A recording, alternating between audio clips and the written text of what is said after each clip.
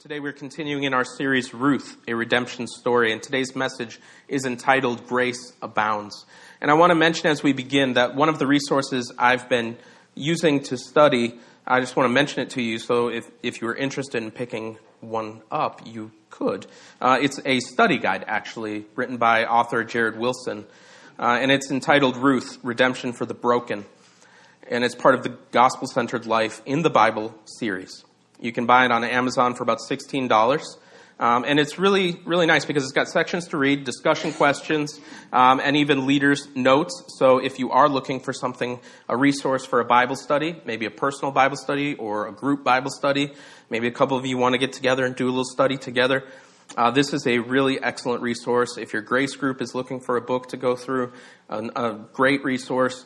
And I've been using it as one of the resources for my studies for this series. Even though it's a study guide, I've found even the discussion questions have been actually really helpful as I've tried to think through the text as I'm studying each week in this series. So they kind of just help me think a little bit outside of maybe where my thoughts are with the text. So definitely recommend that book. We are in chapter 2 of the book of Ruth. And this chapter is full of God's amazing provision, of His grace. Act 1 of the story of Ruth was told in chapter 1 and tells of a rather bleak time. Ruth and Naomi had lost everything. Naomi and her family had moved to Moab, an enemy nation, to escape the famine that had gripped Israel, including their hometown of Bethlehem. During the 10 years that they sojourned in Moab, Naomi lost her husband and her 2 sons. Those sons had taken Moabite wives, one of whom was Ruth. Naomi was without any means of supporting herself. She was husbandless, childless. She was destitute. She was without options. And Ruth could have remained in Moab. She could have found herself a husband. She could have stayed with her family. Yet she abandoned all she knew, and she clung to Naomi. They returned to Bethlehem after Naomi had heard that the famine was over.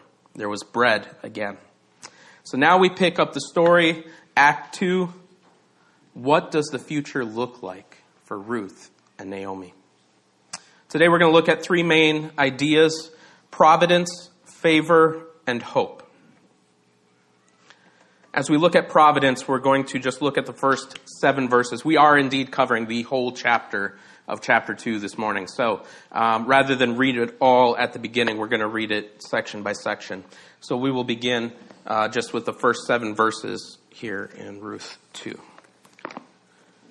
Now Naomi had a relative of her husband's, a worthy man of the clan of Elimelech, whose name was Boaz. And Ruth the Moabite said to Naomi, "Let me go to the field and glean among the ears of grain after him, in whose sight I shall find favor."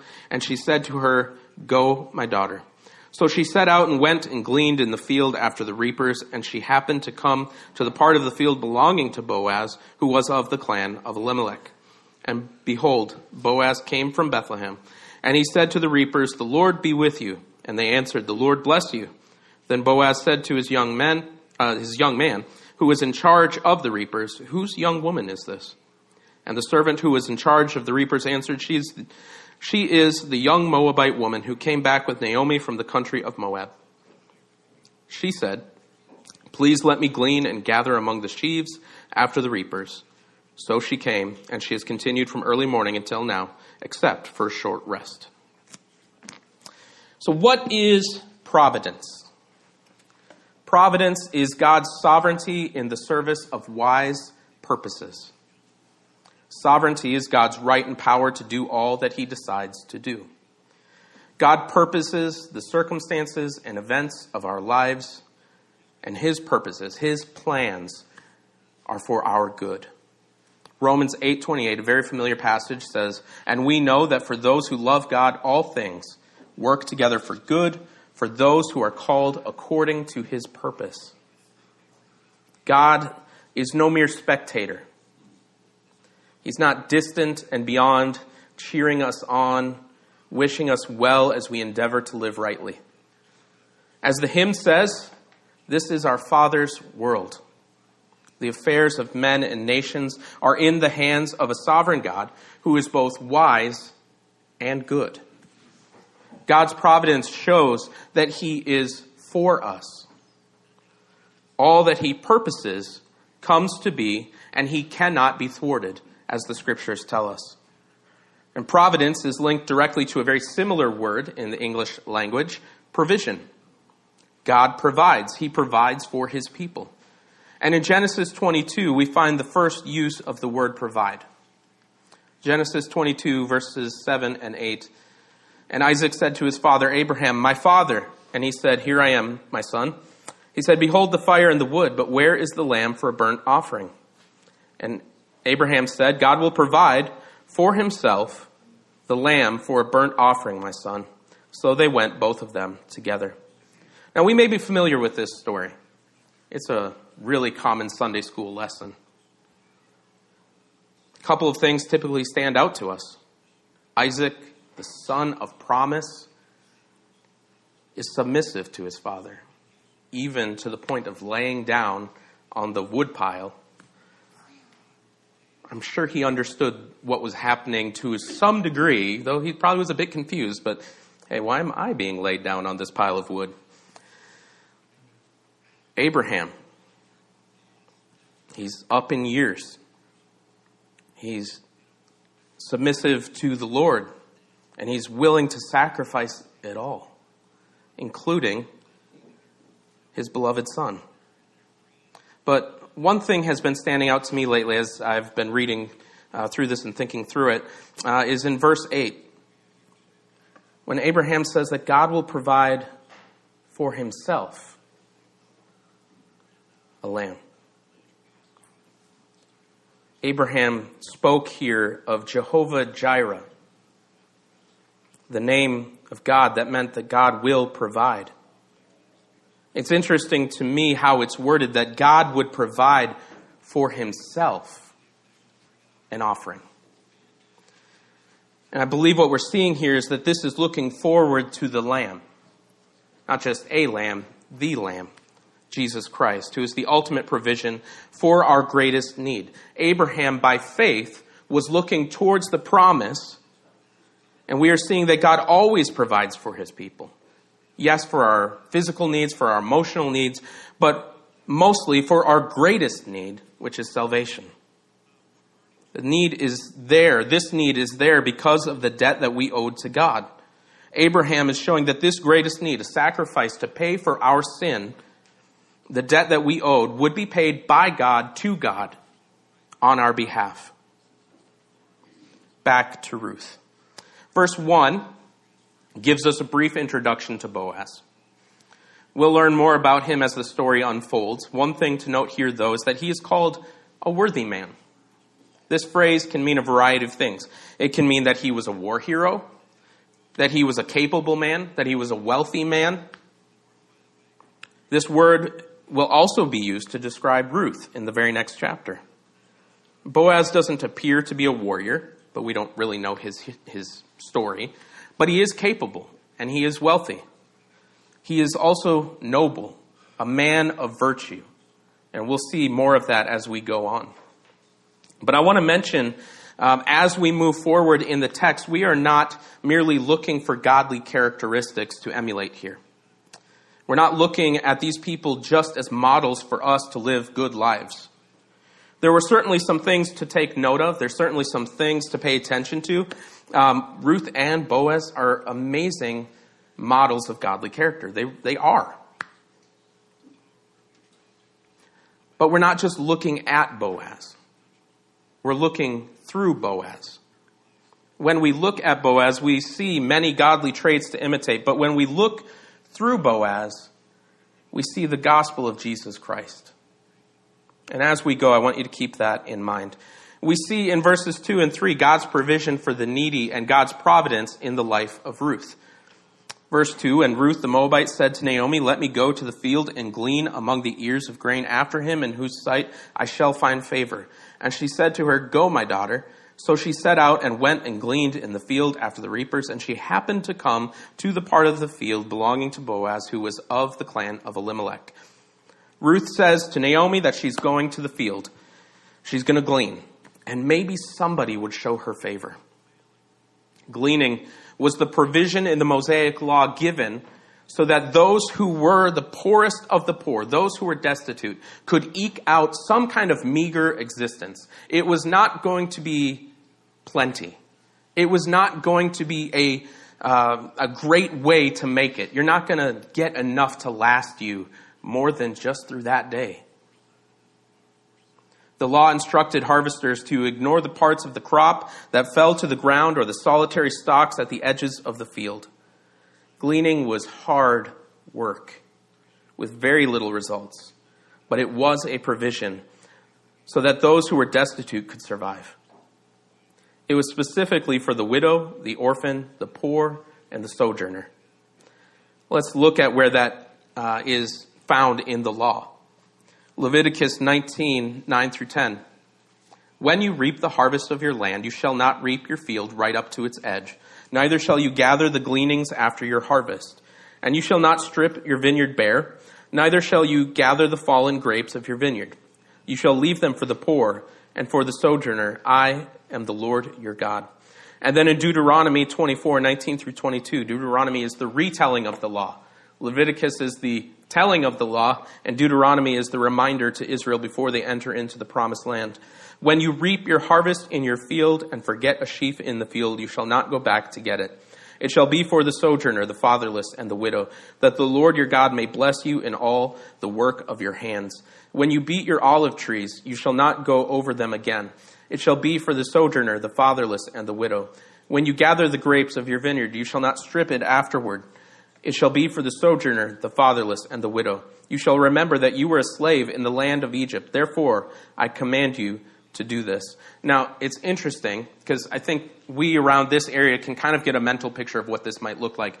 Right now, you see some of the cornfields are harvested already and some are not. But if you look at some of the ones that have been harvested, every now and then towards the edge, you'll see some solitary stalks still up. Now, imagine if after our worship gathering this morning, we all went out, walked around the fields, and picked up what little amount of corn we could find on the ground.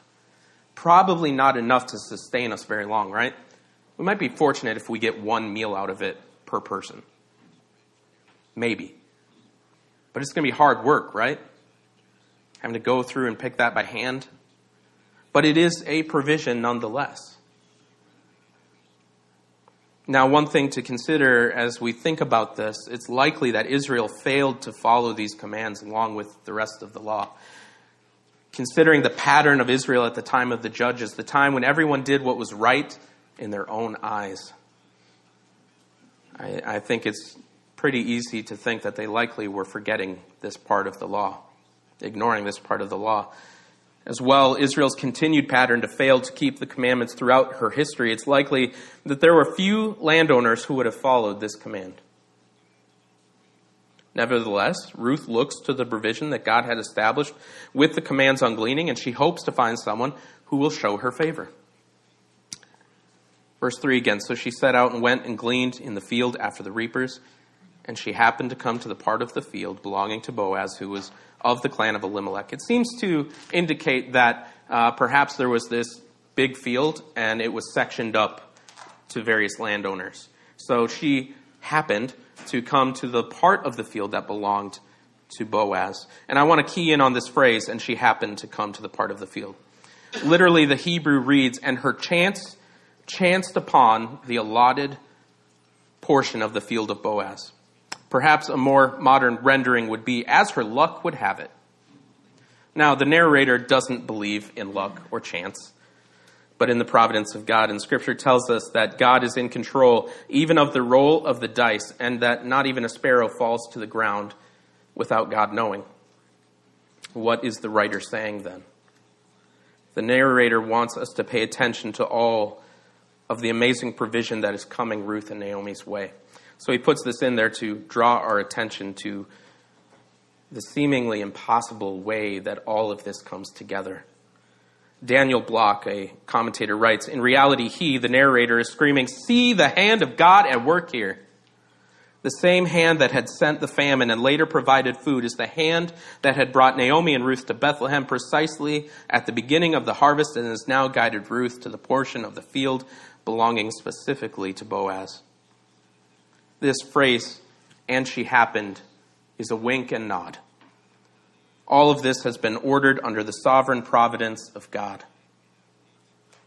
In his providence, he has led Ruth to Boaz, who is of the clan of Elimelech, and this will be important. We see in the following verses that Boaz is concerned about this young woman. He asks, whose young woman is this? His concern is for her protection and care. He knows that if she is gleaning, she is likely alone and unprotected. Throughout the story, we see in his care and Naomi's warning at the very end of this chapter that women who gleaned likely faced all sorts of trouble, perhaps even violence or sexual assault. And Boaz is exhibiting godly character in his desire to protect her. God, in his providence, has brought Naomi to Ruth, Ruth with Naomi to Bethlehem, and now Ruth to Boaz. Let's look at favor. We turn our attention to the favor that Boaz and ultimately God shows to Ruth. And we see this in verses 8 through 16. So let's read that. Then Boaz said to Ruth, "Now listen, my daughter, do not go to glean in another field or leave this one, but keep close to my young women. Let your eyes be on the field that they are reaping and go after them. Have I not charged the young men not to touch you? And when you are thirsty, go to the vessels and drink what the young men have drawn." Then she fell on her face, bowing to the ground, and said to him, "Why have I found favor in your eyes, that you should take notice of me, since I am a foreigner?" But Boaz answered her, "All that you have done for your mother-in-law since the death of your husband has fully told to me, and how you left your father and mother and your native land and came to a people that you did not know before. The Lord repay you for what you have done, and a full reward be given you by the Lord, the God of Israel, under whose wings you have come to take refuge." Then she said, "I have found favor in your eyes, my Lord, for you have comforted me and spoken kindly to your servant, though I am not one of your servants." And at mealtime, Boaz said to her, "Come here and eat some bread and dip your morsel in the wine." So she sat beside the reapers, and he passed to her roasted grain, and she ate until she was satisfied, and she had some left over. When she rose to glean, Boaz instructed his young men, saying, "Let her glean even among the sheaves, and do not reproach her.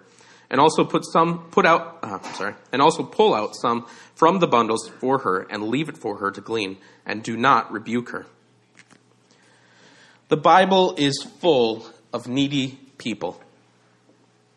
And when we approach the scriptures just in a way to turn them into heroes, people to emulate, we sometimes miss the pictures and stories of grace that their individual lives tell us.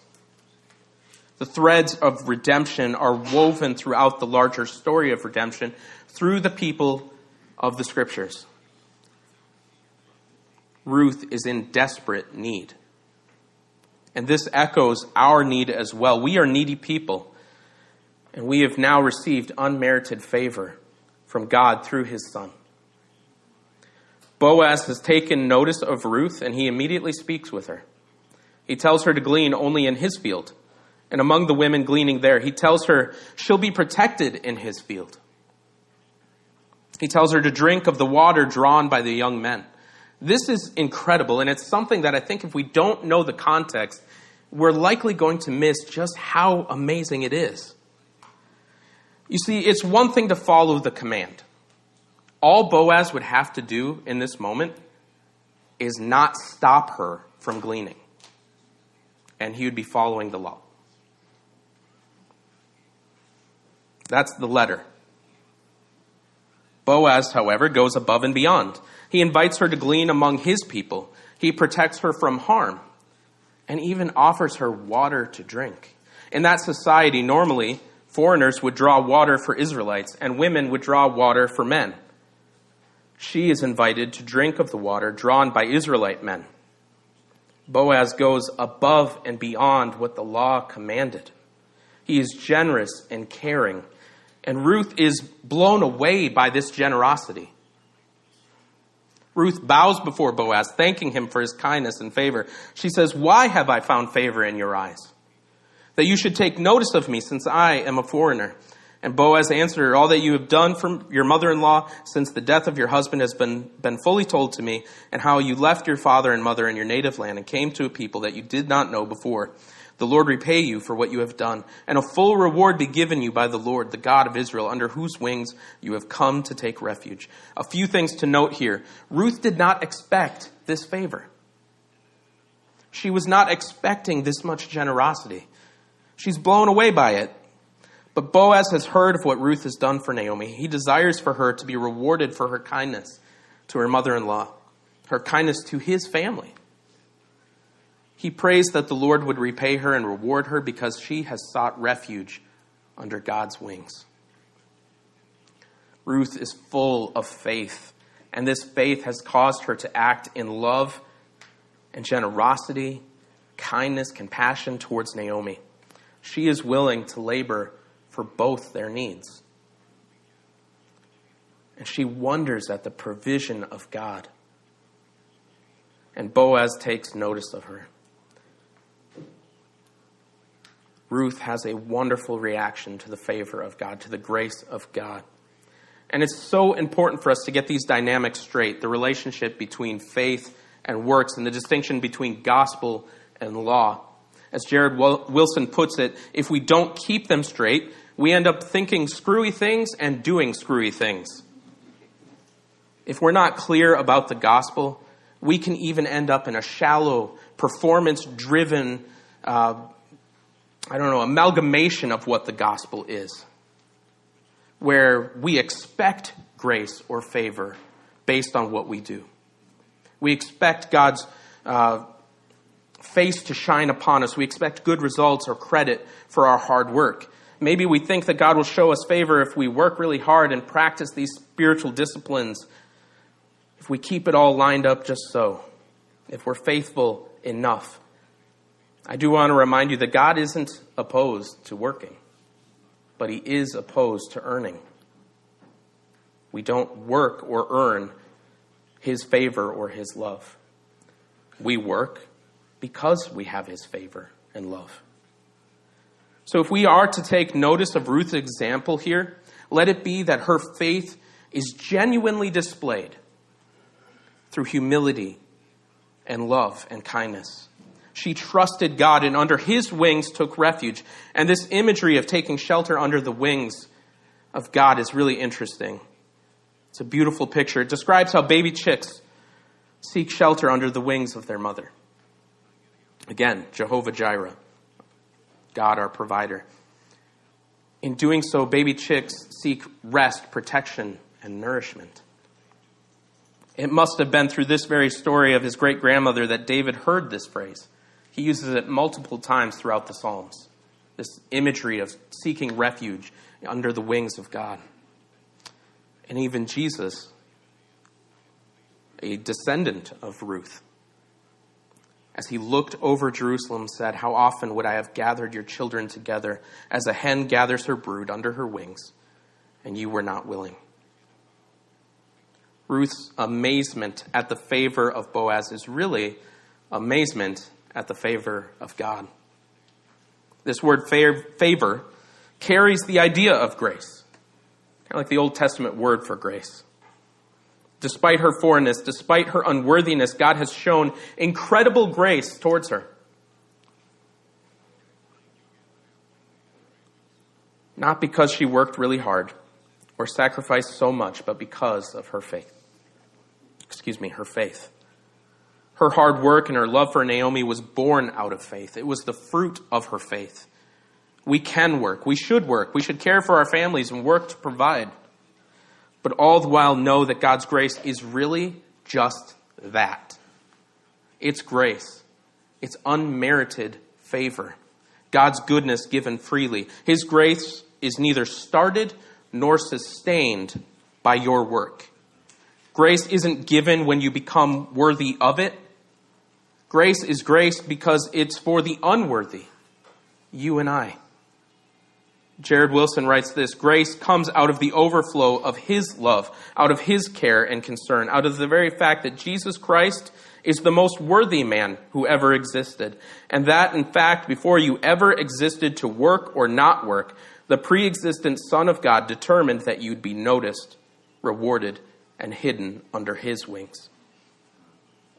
So before you were ever able to draw a single breath, he determined to shower his grace upon you. Before you were ever able to do a single solitary thing for God, he decided to show his love and kindness towards you. The goodness of God continues to abound. We see in the next few verses, beginning in verse 14, that Boaz invites Ruth to his table for a meal. He invites her to partake of the bread and the wine. This is another example of the above and beyond, the abundance of grace here. It's astonishing that Boaz invites Ruth to the table here. She's a single woman, and he is a man. She is poor, and he is rich. She is a Moabite, and he an Israelite. It brings to mind the times that Jesus ate with sinners, tax collectors, thieves, prostitutes. Brings to mind you and I. We were poor. Jesus is rich. And he invited us to the table. Of course we were undeserving. But he invited us anyways. Because his love and his mercy and his grace is unmerited. We can't earn it. We can't clean ourselves up enough to deserve to be at the table. But in his kindness, we're drawn, we're beckoned, and invited to the table freely.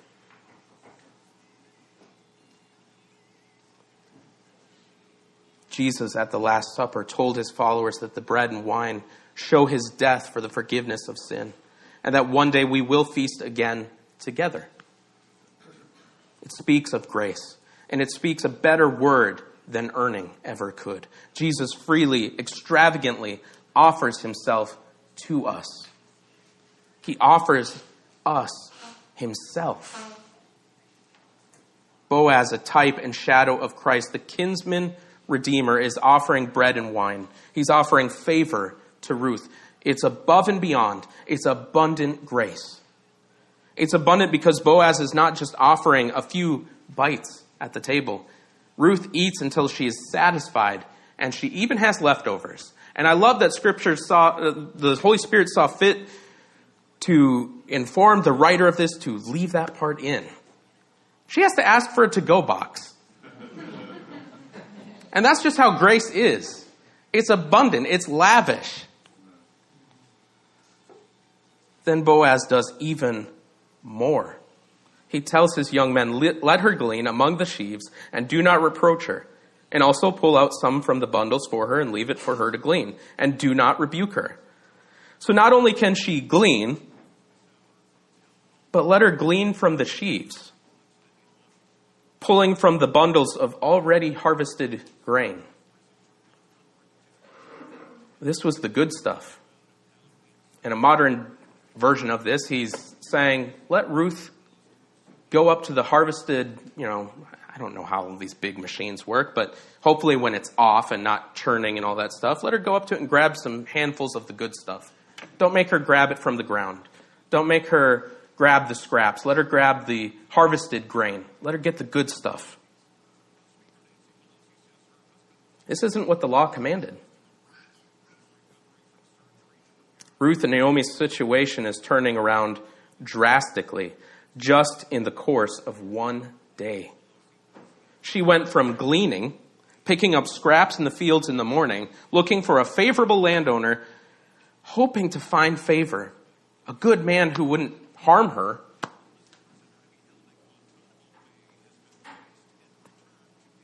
to finding someone who will not only let her glean, but is protecting her, feeding her, and sending her home with extra. And not just extra, a lot extra. Actually, down in verse 17, it says, so she gleaned in the field until evening. Then she beat out what she had gleaned, and it was about an ephah of barley. This is the equivalent of 30 pounds of grain. Gleaners would have been fortunate to collect a meager amount of grain, perhaps enough for one person for one meal. Paid harvesters would bring home approximately 1 liter of grain, enough to feed their family. Ruth brings home enough to sustain her and Naomi for weeks. It's incredible. So Boaz is not stingy with his gifts. They're not going to starve. Our Heavenly Father is not stingy with his gifts. He is abounding in grace, and he satisfies the soul. He is the giver of all good things. 2 Corinthians 9:8 says, "And God is able to make all grace abound to you, so that having all sufficiency in all things at all times, you may abound in every good work." Ephesians 1:7-8, "In him we have redemption through his blood, the forgiveness of our trespasses, according to the riches of his grace, which he lavished upon us in all wisdom and insight." I think sometimes we approach the grace of God, we approach the gifts of God, the goodness of God, almost like we're gleaning. Like maybe I'll get enough just to make it through this moment. He is lavishing it upon us. He gives freely and abundantly. He satisfies the soul. Jesus is the living water, and all who drink will never be thirsty. If you eat the bread of his flesh and the wine of his blood, that is to believe in Christ's death and resurrection, you will never die. You'll have eternal life.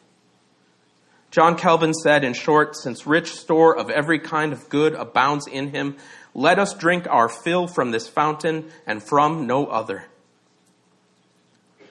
The gospel is the table that always satisfies and gives us above and beyond what we could ever dare dream of. The gospel abounds in grace. God's grace is good. Amen? As Ruth received the favor of God through Boaz, so too we have received the favor of God through Christ his Son. As Ruth dwells on the favor she has received, any fear that she had begins to fade, and it's beginning to be replaced with hope. Let's read about hope in these last few verses of chapter 2, starting in verse 17. "So she gleaned in the field until evening. Then she beat out what she had gleaned, and it was about an ephah of barley, about 30 pounds. And she took it up and went into the city." She carried that all the way back. "Her mother-in-law saw what she had gleaned. She also brought out and gave her what food she had left over after being satisfied. And her mother-in-law said to her, 'Where did you glean today? And where have you worked? Blessed be the man who took notice of you.'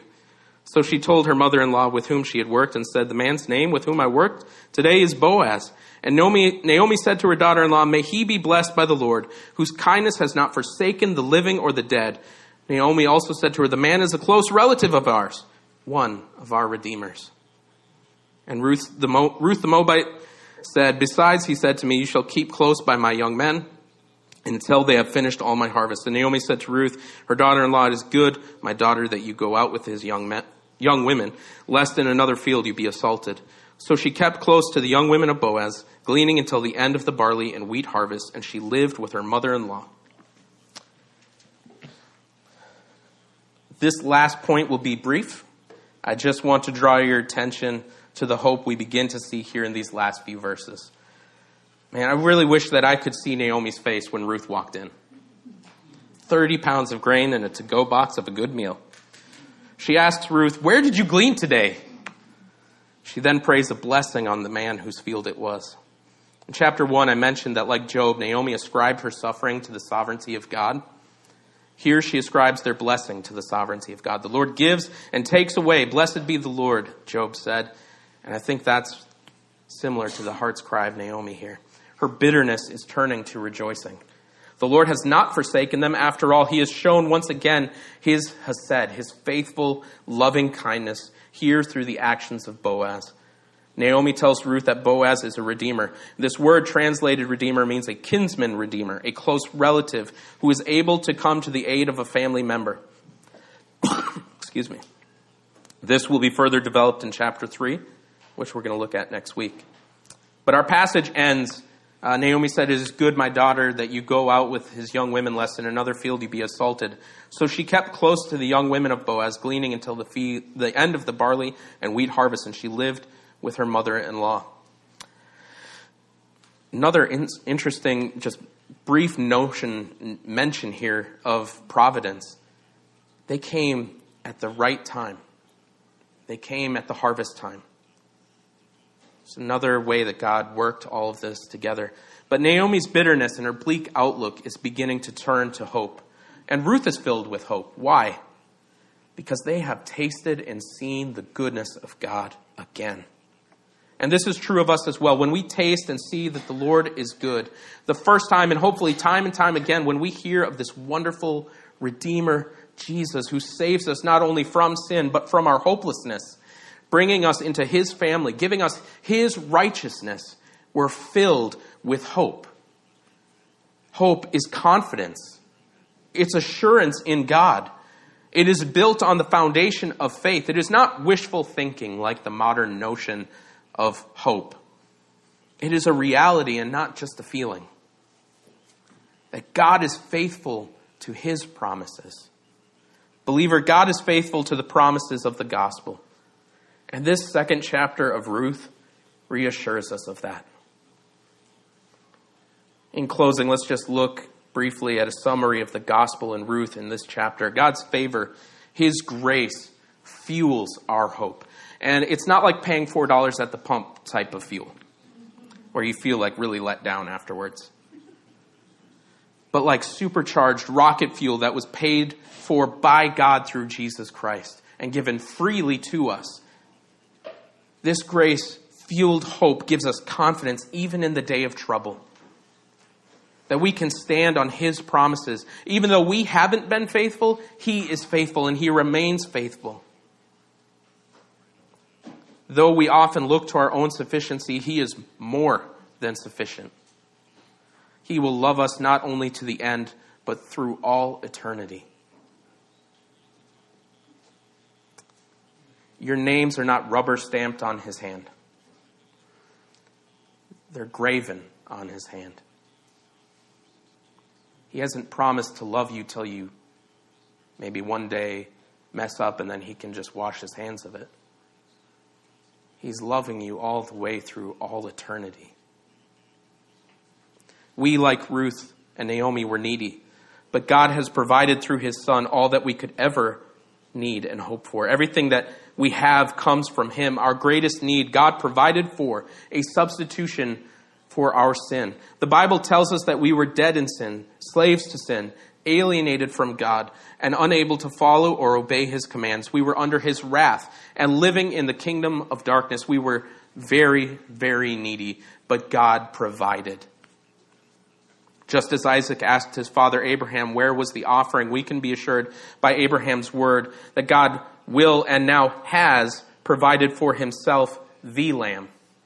He has provided Jesus Christ, the Lamb of God. Jesus, the perfect sacrifice, our Redeemer, was able and willing to redeem us. And that's going to be something important that we see next week in Ruth 3, able and willing.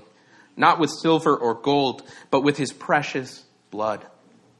He paid the debt we owed and purchased us as his bride. We see how God's favor goes above and beyond what we could ever have dared to dream about. He is not stingy in his provision, nor in his love. He is abounding in love. And the law could not do what the gospel of grace has done and now continues to do in us. Boaz typifies this for us. The law said Ruth could glean among the outskirts of the field, picking up among the scraps. Boaz said, you can go with my people in the middle of the field, pick from the harvest, the best of the best. Paul said this to the Corinthians in 2 Corinthians 3, 7 through 11. Now if the ministry of death, the law, carved in letters on stone, came with such glory that the Israelites could not gaze at Moses' face because of its glory, which was being brought to an end, will not the ministry of the Spirit have even more glory? For if there was glory in the ministry of condemnation, the ministry of righteousness must far exceed it in glory. Indeed, in this case, what once had glory has come to have no glory at all, because of the glory that surpasses it. For if what was being brought to an end came with glory, much more will what is permanent have glory. What he's saying is simply, the law is good, but the gospel is better. What the law could not do, Jesus has done. God, through Jesus, has provided all that we need. He has saved us. And not only that, he's gone above and beyond. He has poured out his abounding, overflowing, all-satisfying grace. So brothers and sisters, drink deeply. Let's pray. Father, we thank you this morning for that grace that is so abundant. It never runs out. You give and you give and you give. Father, we can't even begin to imagine. We can't even begin to wrap our minds around just how incredible it really is. But you give this to us freely because you love us. An unconditional, unmerited love. So, Father, we just humbly thank you for that. We praise you for that this morning, Father. Lord, thank you for this picture of your loving kindness, your hesed, your faithfulness, and your grace in the story of Ruth and Boaz. Lord, thanks for giving this to us, that we might just see a taste of the incredible love that you have for us. Thank you for providing all that we need in Christ Jesus. And it's in his name we pray. Amen.